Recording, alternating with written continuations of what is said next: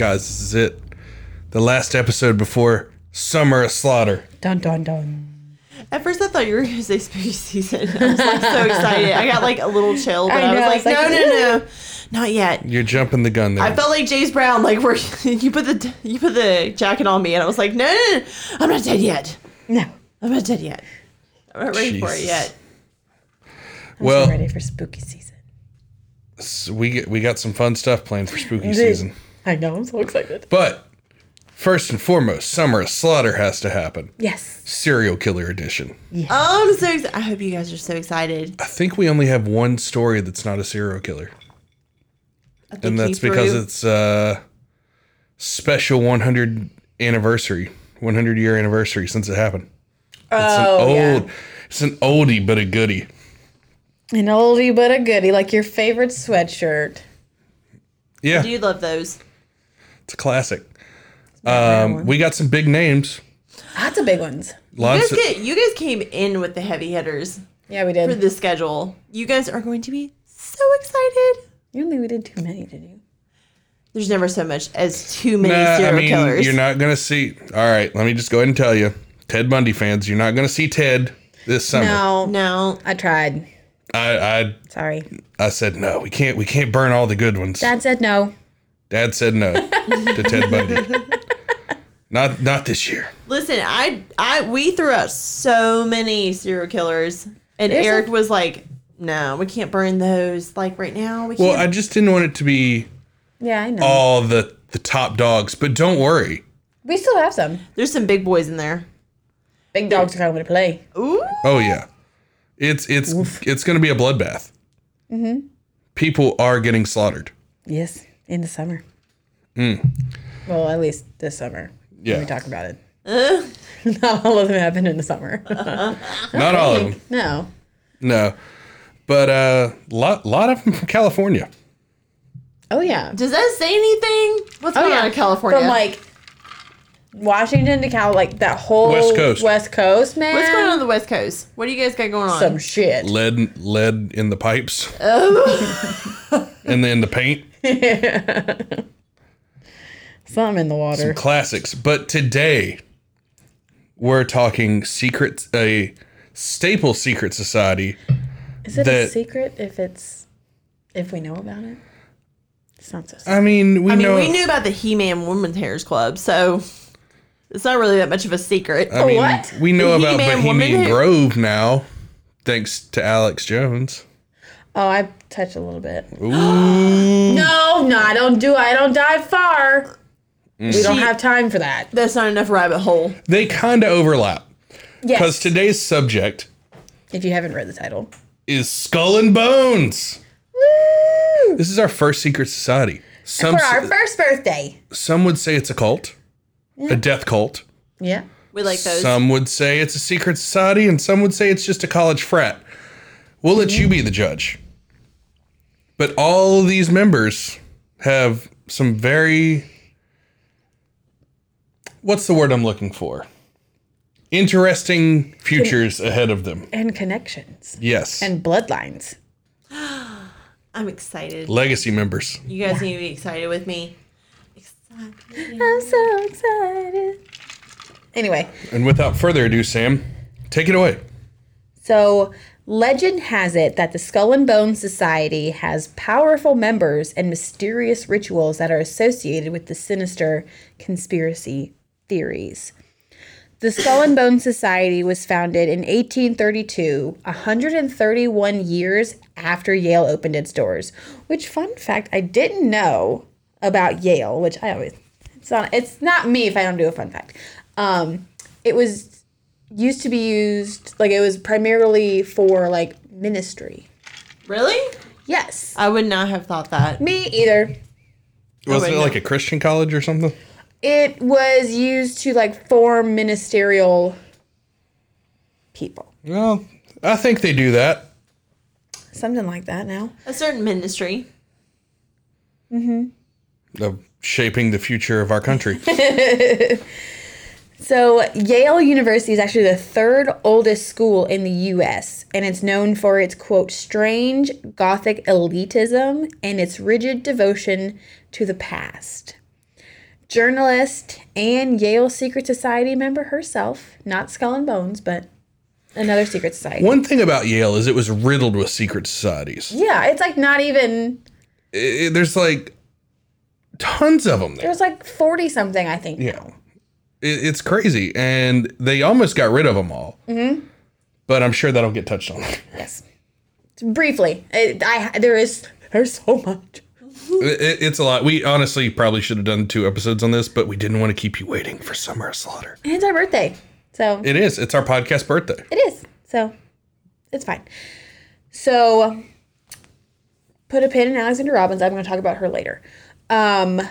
When William Huntington Russell was a junior at Yale, he founded the Skull and Bones Society after spending a year in Germany among members of some of the most mystical and elite clubs in the world.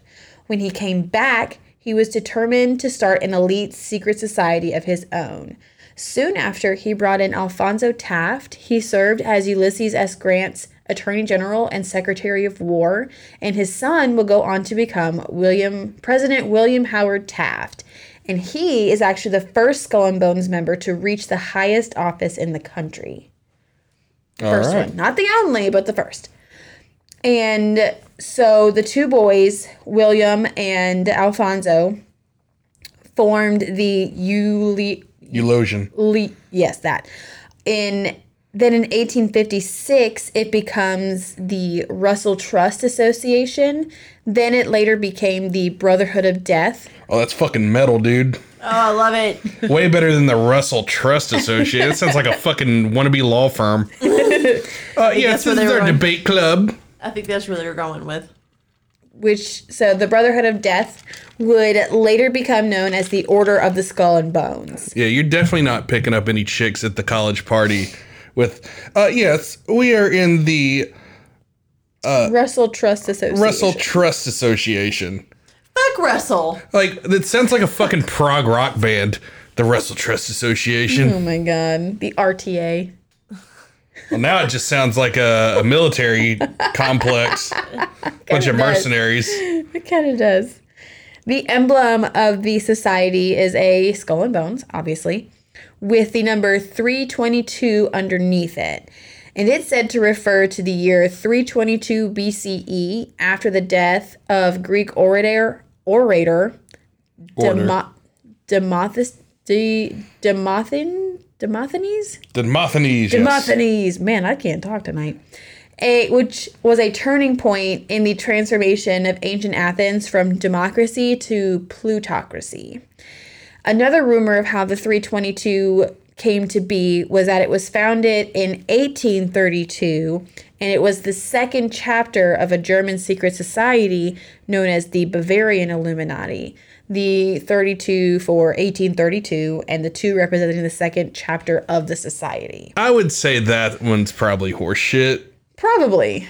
But with him going over to Germany and learning a whole bunch of esoteric shit, you never know. But I doubt it they have any connection to the Illuminati, but other than they have a lot of high-titled, high-powered people. Right. I would love to cover them. Well, the Bavarian Illuminati or the mysterious one that we think governs the country now? Either one. Yes. The answer is yes to either one of those. 2 episodes. Yes. Fair enough. The members worshipped Eulogia, a make-believe goddess of eloquence, glorified pirates, and reportedly hatched their own scheme for world domination. There's also a Bible verse in Genesis chapter 3, verse 22 that says, quote, "And the Lord God said, Behold, the man is become as one of us to know good and evil." So, there's that. Another origin story of the Skull and Bones Society was that it was founded after something to do with a fraternity called Phi Beta Kappa, also possibly another secret society. Well, no, it was. So Phi Beta Kappa at Yale was like the club everybody wanted to fucking get into because nobody knew who the members were. Right. So they were kind of the OG secret society at Yale. And then everybody was like, well, nobody could get in except like the elite of the elite. Mm-hmm. So then everybody started making their own secret societies. Right. And Phi Beta Kappa was actually forced to publish their member lists and reveal their symbol meetings and their rituals. And Phi Beta Kappa dispersed entirely, thus making way for the Skull and Bone Society to be born and rise to be the most influential society on campus. Yeah, because when Phi Beta Kappa got their hand forced to reveal their members list, Yale was cracking down on secret societies. So what was happening in America at that time was America's point of view on secret societies was not good. No, and I am going to... Oh, no, I did not add that because it was more Freemasons than it was... because the Freemasons, like, there was a bunch of anti-Freemasons rhetoric in the country at that time, which it's warranted to talk about.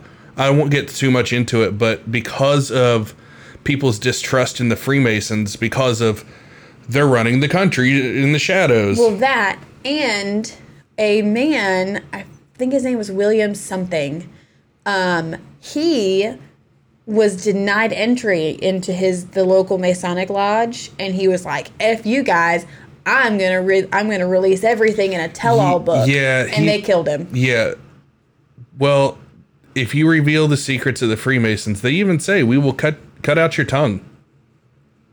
Like they take that shit real fucking serious, dude. I don't know if they. I think he was just deemed as like a missing person or something. But his his publishers published the book anyway.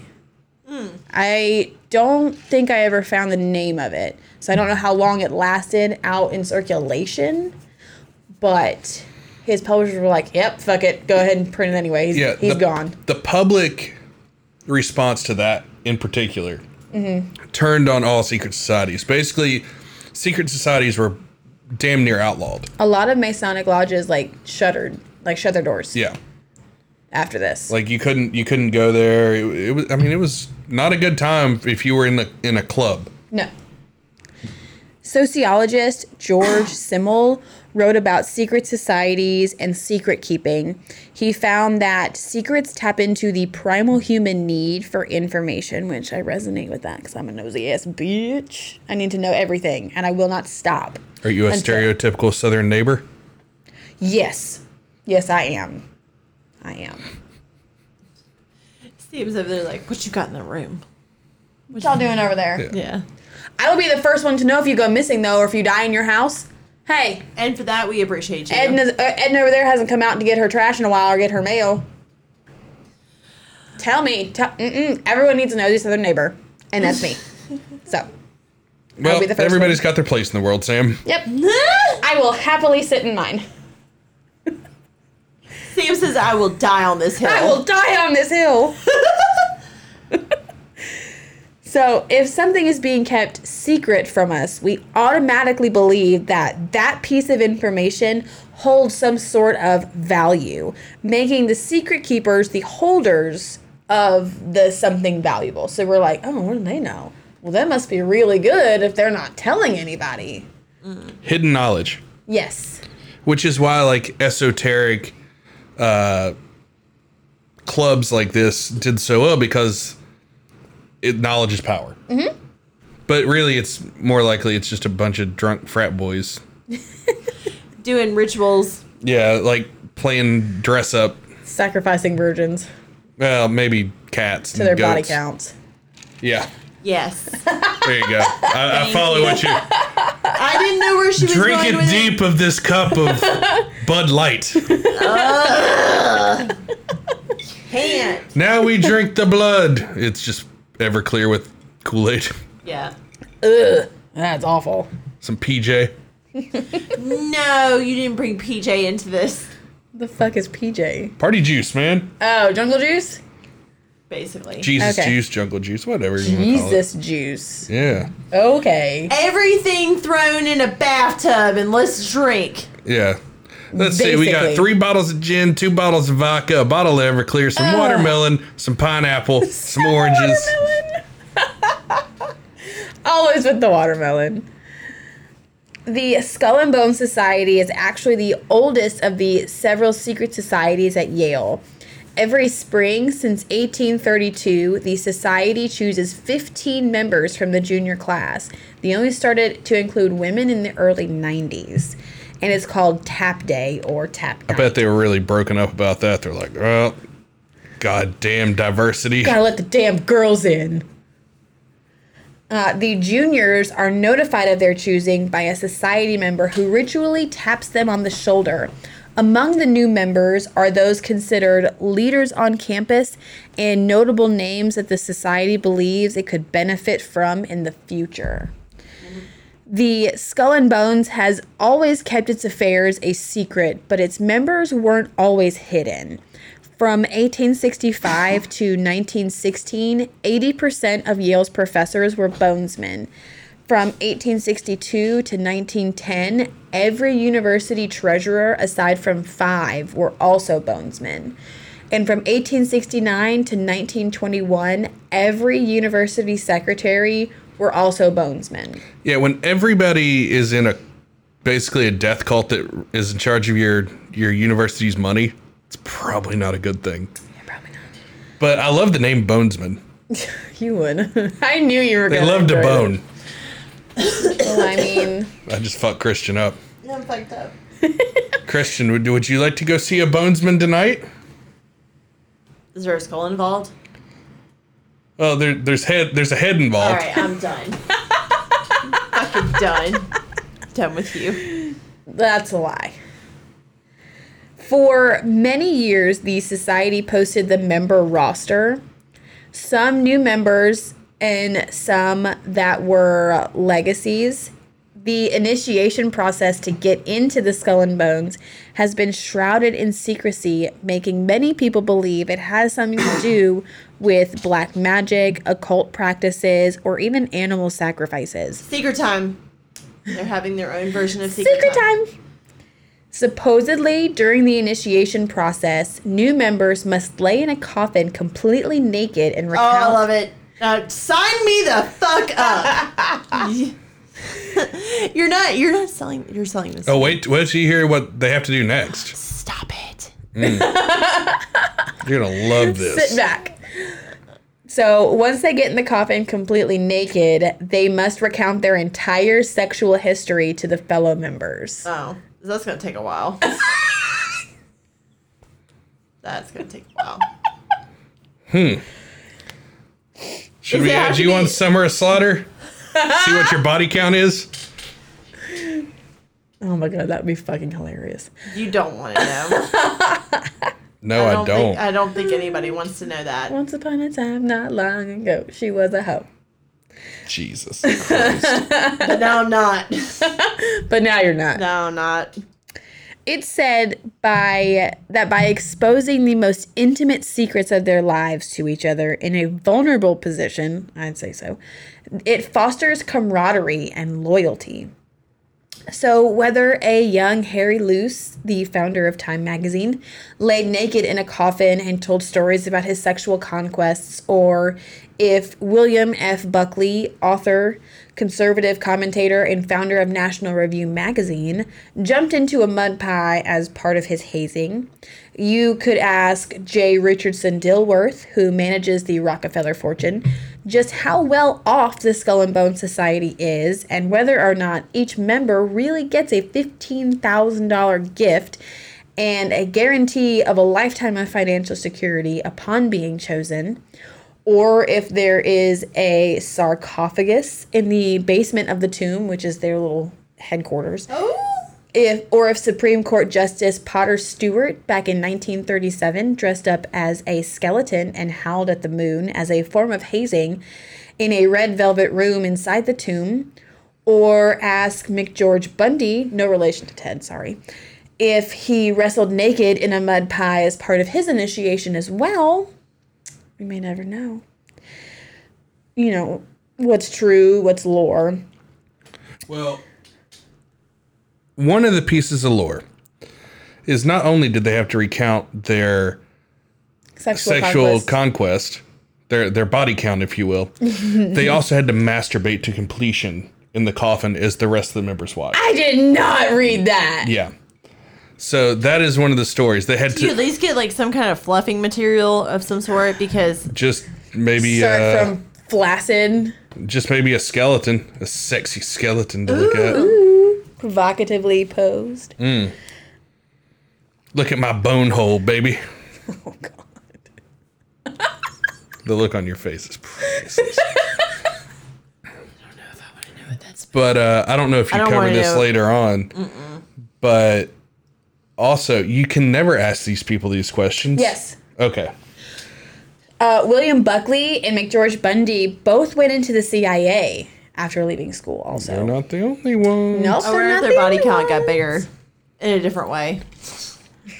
Actual bodies. Yeah. I don't know.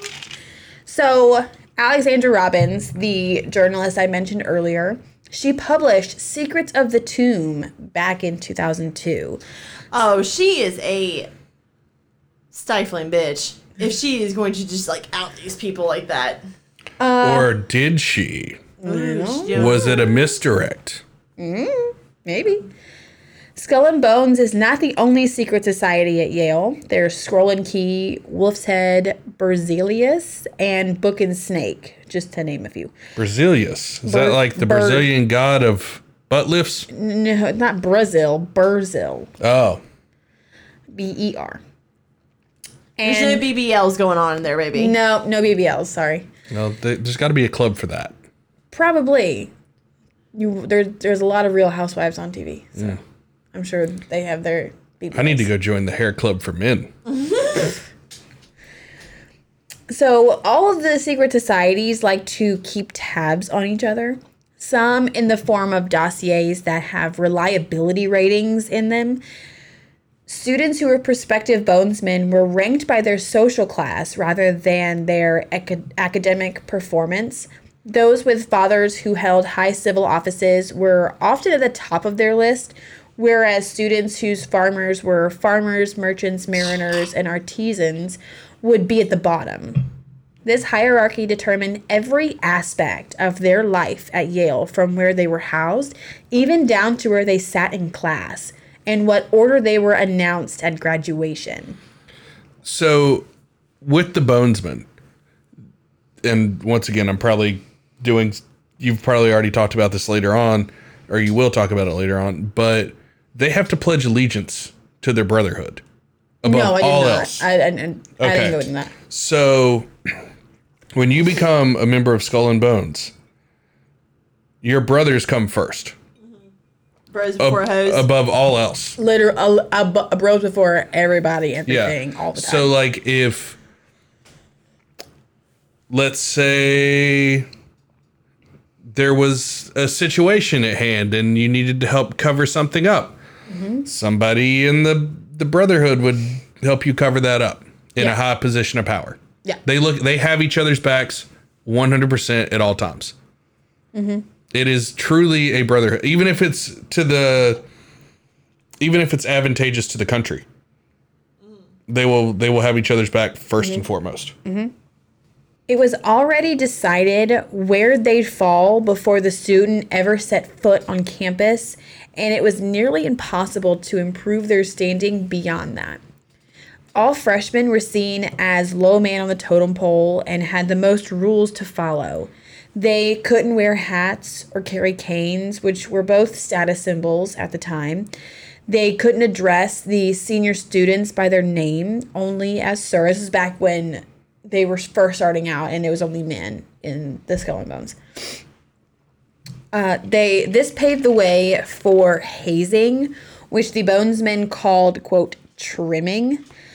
Upperclassmen believed that it was their responsibility to improve the freshmen and mold them into proper Yale men. If any freshmen were caught breaking the rules, they could be trimmed by an upperclassman. Yale actually approved of trimming until the mid-1800s. A freshman was allegedly drugged from his dorm and out into the woods where he was stripped naked and covered in paint and forced to have his head shaved. That's what it took. Yeah, a lot of the old colleges were all about it. It's just like good old fun. Yeah. Just boys having fun. I'm sure a couple people died and that got swept under the rug too. Oh, for sure. Yeah.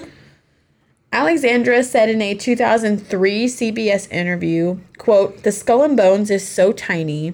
That's what makes this staggering.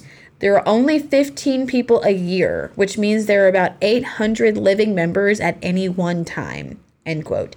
She actually spoke to about 100 bonesmen who were tired of the secrecy. That's the only reason why they were willing to speak to her. She said, "Probably twice that amount hung up on me, harassed me, or threatened me." Yeah, they don't take kindly to this shit. No. Reporter poking around, journalist, whatever. No. The secret societies at Yale all have their little headquarters. There are 41 secret societies at Yale. Skull and Bones is actually the 5th richest, but the most powerful, which doesn't really track, but whatever. It does because they're in very influential positions. Right, but the 5th richest, I feel like the most powerful should be the richest. But it's not based off of that. It's not based off of wealth. It's based off of like power, where your family's ties are. Yeah. Which is how they chose their members. Mm-hmm.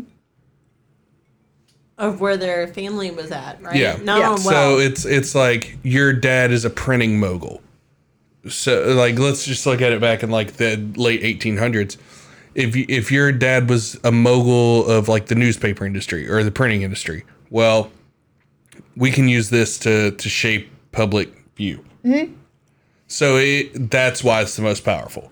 Yeah. It's because of influence, and then these members are tied for life. Yeah. Like, Skull and Bones comes first. The club's interests are first, always. Yeah. Skull and Bones headquarters is known as the Tomb. It is a Greek Revival style building. It's windowless and a brownstone on High Street, just off of campus, where members gather for events and meetings since the society's conception in 1832. It's rumored to have a landing pad on the roof for the society's private helicopter. It was built in 1856, and it was doubled in size in 1903 and has been since further enlarged. Which brings us to the year 1918. Under the cloak of night, Yale student Prescott S. Bush, the father of George H.W. Bush, dug up the grave of Geronimo, an Apache leader and medicine man who died in 1909 and was known for his resistance against anyone, Mexican or American, who tried to remove his people from their tribal lands. He spent the last 23 years of his life as a prisoner of war. Prescott and several other people took Geronimo's skull and 2 of his bones and some of his riding gear from his grave at Fort Sill in Oklahoma and brought them back to Yale, where they've been on display at the Skull and Bones headquarters ever since. Also, the skulls of former President Martin Van Buren and Mexican revolutionary Pancho Villa are in the tomb. What's crazy is their headquarters is an actual tomb. There's no windows. Yeah. It's an actual tomb. Yep. And the family of Geronimo was like, you cover that? Yeah. Okay. I'll leave that. That's at the end. Gotcha. In addition to the tomb, Skull and Bones also owns Deer Island, a small plot of land in the St. Lawrence River in Alexandria, New York. It's used for get-togethers for the members. Every new member is required to visit. Servants used to serve decadent catered meals in nice cottages on the island. Though little is left of the buildings, the 40-acre retreat has dense undergrowth, some stone ruins, and one small lodge. One bonesman described it as a, quote, beautiful dump. It's also said that Deer Island is used as a retreat for members to spend the weekend and, quote, rekindle old friendships. You'd think with all that money they would, like, repair it and not let it sit in disarray. Yeah. I don't know. Maybe since then. I don't know. Throughout history, some of the most prominent American figures have been bonesmen, handpicked Yale undergrad alumni to join the ranks of the elite. Papa Bush and Baby Bush, so George H.W. Bush and George W. Bush. So that's 3 presidents have been bonesmen. Yeah. Crazy. They followed in Granddaddy Bush's footsteps during their time at Yale. Members of the Skull and Bones Society have included a ton of government officials, such as former Secretary of State John Kerry, as well as actor Paul Giamatti.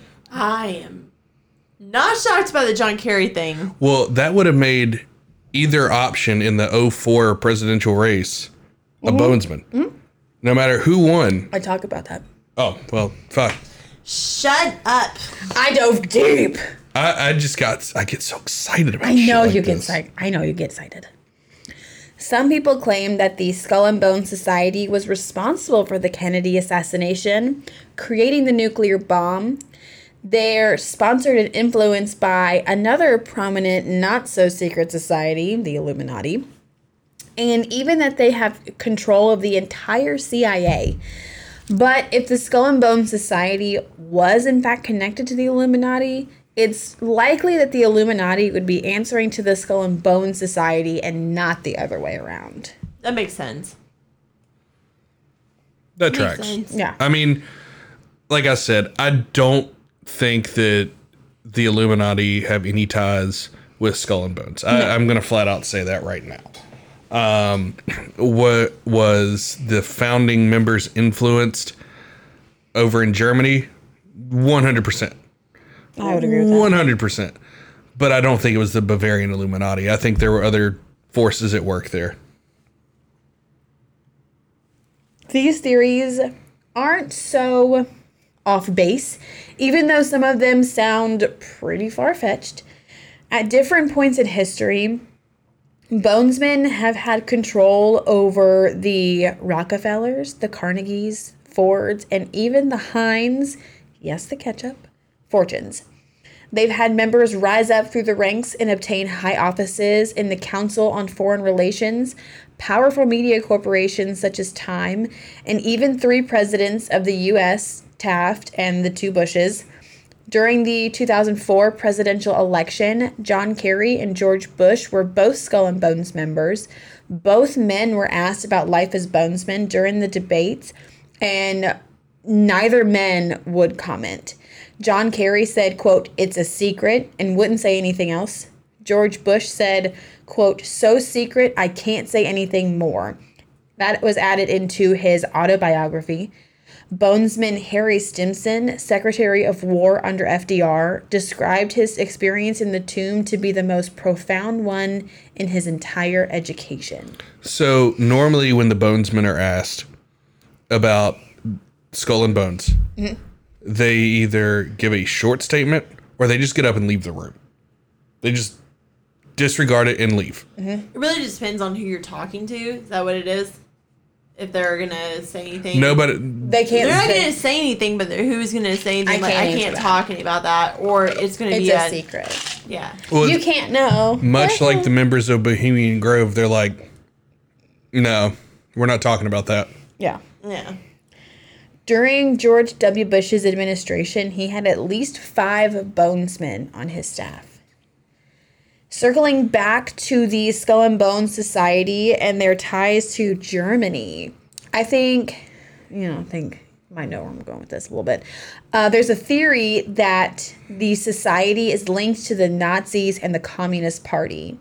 The Nazis had connections to people in power in American politics.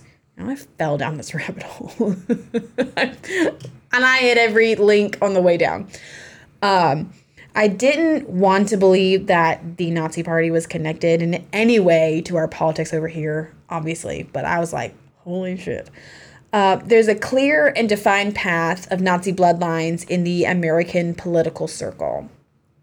Investigative journalist John Buchanan looked deeply into the Bush family. He found that Prescott Bush was involved with Nazi Germany. I feel like you're talking about this. He was involved in a money laundering scheme for the Communist Party. His corporate assets were seized in 1942 for aiding the enemy.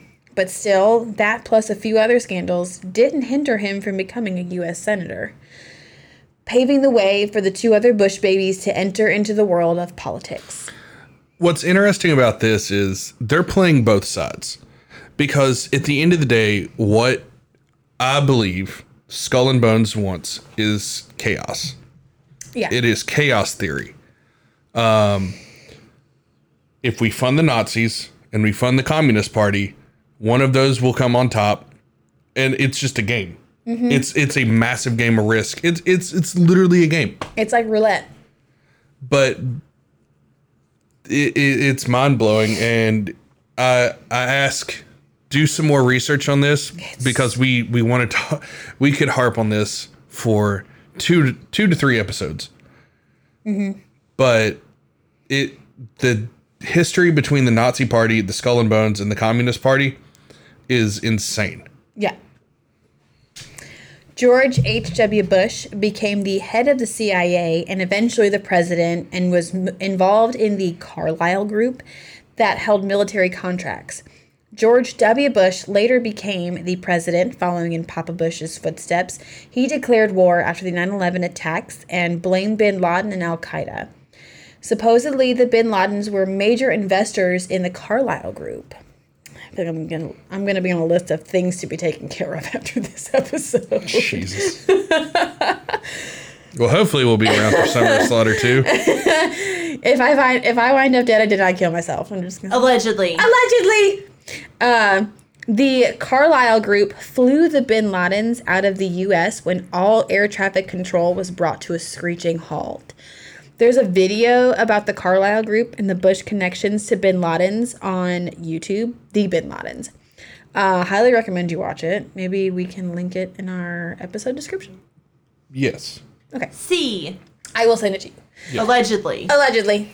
It will allegedly, supposedly, maybe. I need you to make a soundbite of allegedly. Allegedly. Yeah, all this is alleged. Yeah, supposed. It's not real. Please don't unalive us. Please. In my research into the Carlyle Group, which did not go very deep because it freaked me out, it brought me to the Bohemian Grove Club, and honestly, we don't have enough time to dive into Skull and Bones and the Bohemian Grove in the same episode. Oh, it will be its own episode. There's no time. The limit does exist. They are intertwined, though. Yes. I want to talk about the Skull and Bones logo for a second. The Skull and Bones symbol can be traced to Nazi Germany through the Bush's family bloodline. The Skull and Bones symbol was used by Nazi SS officers and is now used by soldiers all over the world and also pirates. Yeah, I want to say it probably came more from the pirates. I'm with you on that because I feel like that was like a pirate. Nazis did have a way of stealing symbols. They stole a lot of things. They stole the swastika from the Hindus. Really? Yeah, it's... What? Yeah, the swastika isn't just something that they fucking came up with. I didn't know that. I didn't know that either. Learned something new today. They stole the black sun. The black sun icon. They took that for themselves. The Nazis basically... Ooh, we got to do a Nazi episode. I don't want to do a Nazi. Oh, next year we're doing a Nazi episode. It's gonna be great. Yeah, I can't even throw in allegedly. I will allegedly do the research for that episode. Perfect. In 2009, descendants of Geronimo attempted to sue the Skull and Bones Society for the skull in question, but they were unsuccessful. U.S. District Judge Roberts ruled that the Native American Graves Protection and Repatriation Act only applied to grave robberies that took place after the law was enacted in 1990, and Geronimo's remains were taken in 1918, allegedly. Thank you, Sam. You're welcome. The Skull and Bones Society has also been linked to eugenics, which is Greek for good birth, and is the study of methods to improve the human race by controlled selective breeding. Ding, ding, ding. Which is also a tie to the Nazi Party. Yes, it is. The Nazis were super into eugenics. Yes, they were. And some say eugenics are still going on today. Where? Planned Parenthood. Oh. Yeah. But I did not know that. Oh yeah, there's like a big study up on it. I was reading an article, and I'll link that article in our episode description on Apple Podcast. Highly recommend you read it. Okay. We got 2 links down there for you to read. Man, y'all going to be doing a lot of reading this week. Yeah, we are. We're testing, by the way. Oh. Yeah. Blessed. It's multi-choice. Perfect. Did you listen to the episode? A or B? Yes or no? Did you share it with your friends? A or B? Yes or no? Yes or absolutely. True or false? Yeah, true or false? Are we your favorite podcast? True. True. The answer is just true. There is no other choice. You'll be beaten with a fire hose by the CIA if you pick false. Allegedly. Allegedly. It could be that the members of the Skull and Bones are trying to take over the world, but it could also be that there's actually nothing going on in there that's noteworthy, and they could all enjoy being the center of wild conspiracy theories. Hundreds of books, documentaries, and TV specials have been released in attempts to learn more about the inner workings of the Skull and Bones Society. But the only way to really know how it is on the other side of those tomb doors is to become a member yourself. I'm good. I'm too old. I'm good. Yeah, I'm going to pass. I don't want to jerk off in a coffin. I don't want to lay naked in a coffin and Why? recount my sexual conquests. It would be super relaxing. I would like to lay in a coffin, just not naked and recount my sexual conquests. Well, I mean, laying in a coffin naked's fine. It's the whole letting fucking dudes watch me jack it that kind of turns me off of the whole thing. Girls have to do that too? Yeah, they got to play DJ Diddles on the 1s and 2s.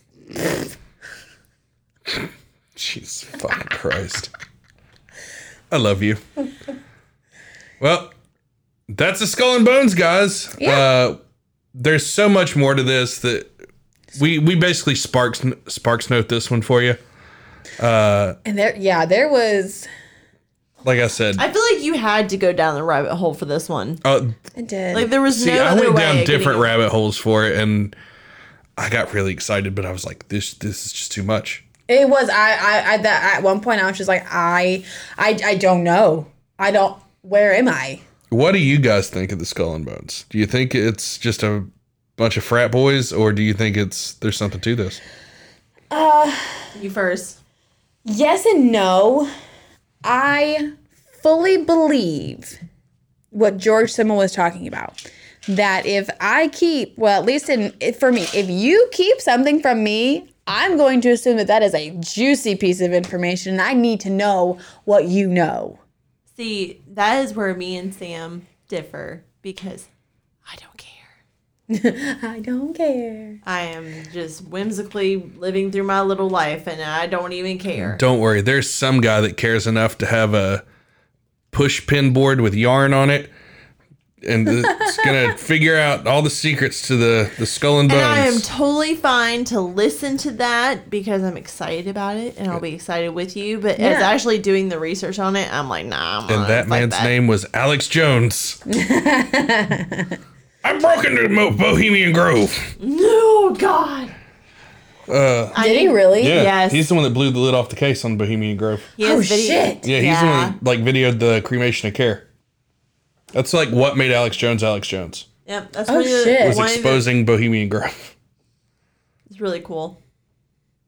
They worship Speaking an owl of other god named things that are- Moloch. Okay. Speaking of other things that are cool, can you believe that we are at a year. I know. I just want to thank you guys so much. Again, you're going to hear this. We love you. We thank you for everything. We just appreciate you. This is the time when Eric tries to tell me what to do, and go ahead. Drop the socials. Thank you. I do take those cues. Speaking of which, make sure you guys are following us all the socials, Facebook, Instagram. Make sure you guys are downloading the episodes. We really appreciate it. Please leave us reviews. We appreciate those comments. We need the reviews. Good, bad, ugly. We like it. Preferably good reviews. Well, like if the there good. is something that you would like to hear after our scheduled programming of Summer Slaughter, we are always down to hear some feedback. So make sure you guys are listening and everything, and make sure you guys are downloading the episodes. And we love you so much. And it is about to be a very bloody summer, and I hope you guys are along for the ride with us. Yes, and be sure to follow us on Twitter too. Yeah. Yeah, we got some cool stuff on there, and TikTok. Mm-hmm. Sam's doing the God's work with the TikTok. Doing God's work. All right, guys. Well, we will see you for Summer Slaughter 2. Next week. Yeah, I'm very excited. Kicking off with a doozy, though. Yeah. I'm excited.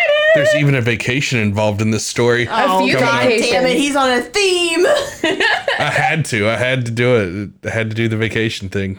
Because Appreciate it. it's like our summer vacation. Oh, summer vacation. Summer vacation. Make sure you guys stay creepy. We love you. Stay creepy. See you next Friday. Bye. Bye.